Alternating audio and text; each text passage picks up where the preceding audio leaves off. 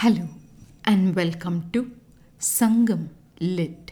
This is Nandini Karki, and in this episode we listen to the list of virtues of a king as portrayed in Sangam Literary work Puranaanooru 239, penned about the Velir King Nambi Nedunchezhiyan by the poet Pereyil Muruvalaar. The verse is situated in the category of Pothuviyal Thinai or common themes and attempts to resolve a dilemma about a funeral practice.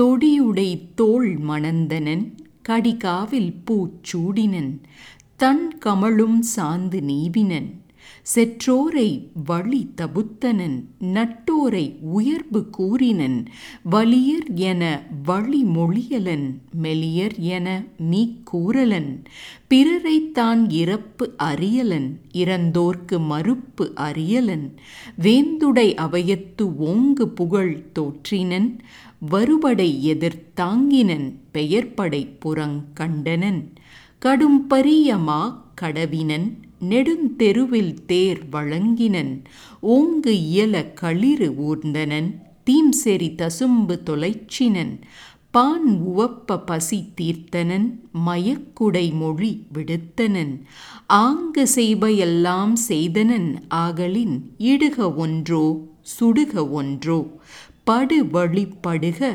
இப்புகழ்வையோன் தலையே. A long listicle of qualities about this Velir king who was under the protection of the Pandya king Nedunchezhiyan. When this king died, there seemed to have arisen a question about whether the king should be buried or burnt. The poet attempts to answer that question with these words. He embraced bangle-clad arms. He wore flowers from the protected sacred forest. He applied moist and fragrant sandalwood. He ended enemies and their kith and kin. He appreciated his friends. He never praised someone because they were strong, and he never bragged about himself because they were weak. He never sought anything from others. He never denied anything to those who sought from him. He reinstated his fame in the assembly of kings. He bore the assault of approaching armies. He saw the rears of retreating armies. He steered horses faster than the speed of mind. He wielded his chariots in the wide streets. He rode on tall and noble elephants. He drank deep from pots of sweet toddy. He ended the hunger of bards. He resolved the confusion of those who came seeking to him.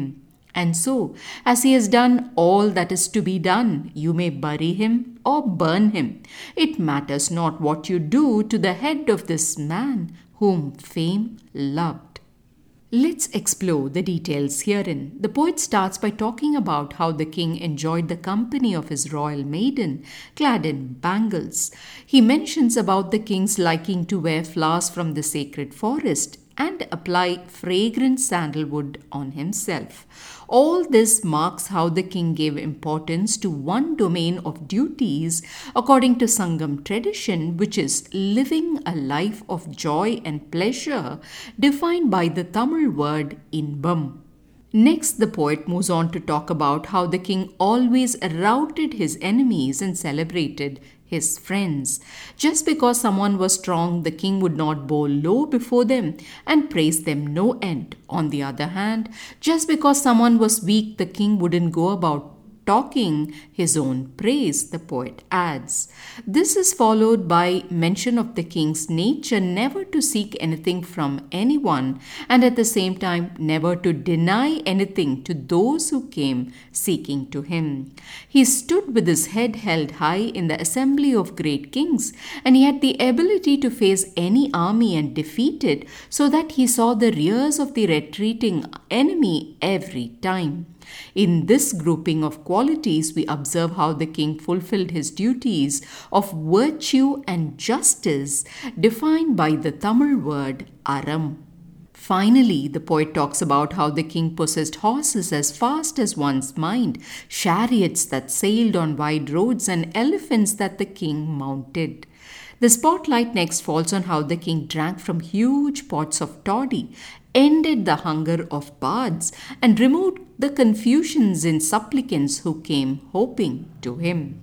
If we pause and understand what this list of qualities pertains to, it will be evident that the poet is detailing how the king fulfilled his third and final duty, that of having wealth, defined by the Tamil word porul.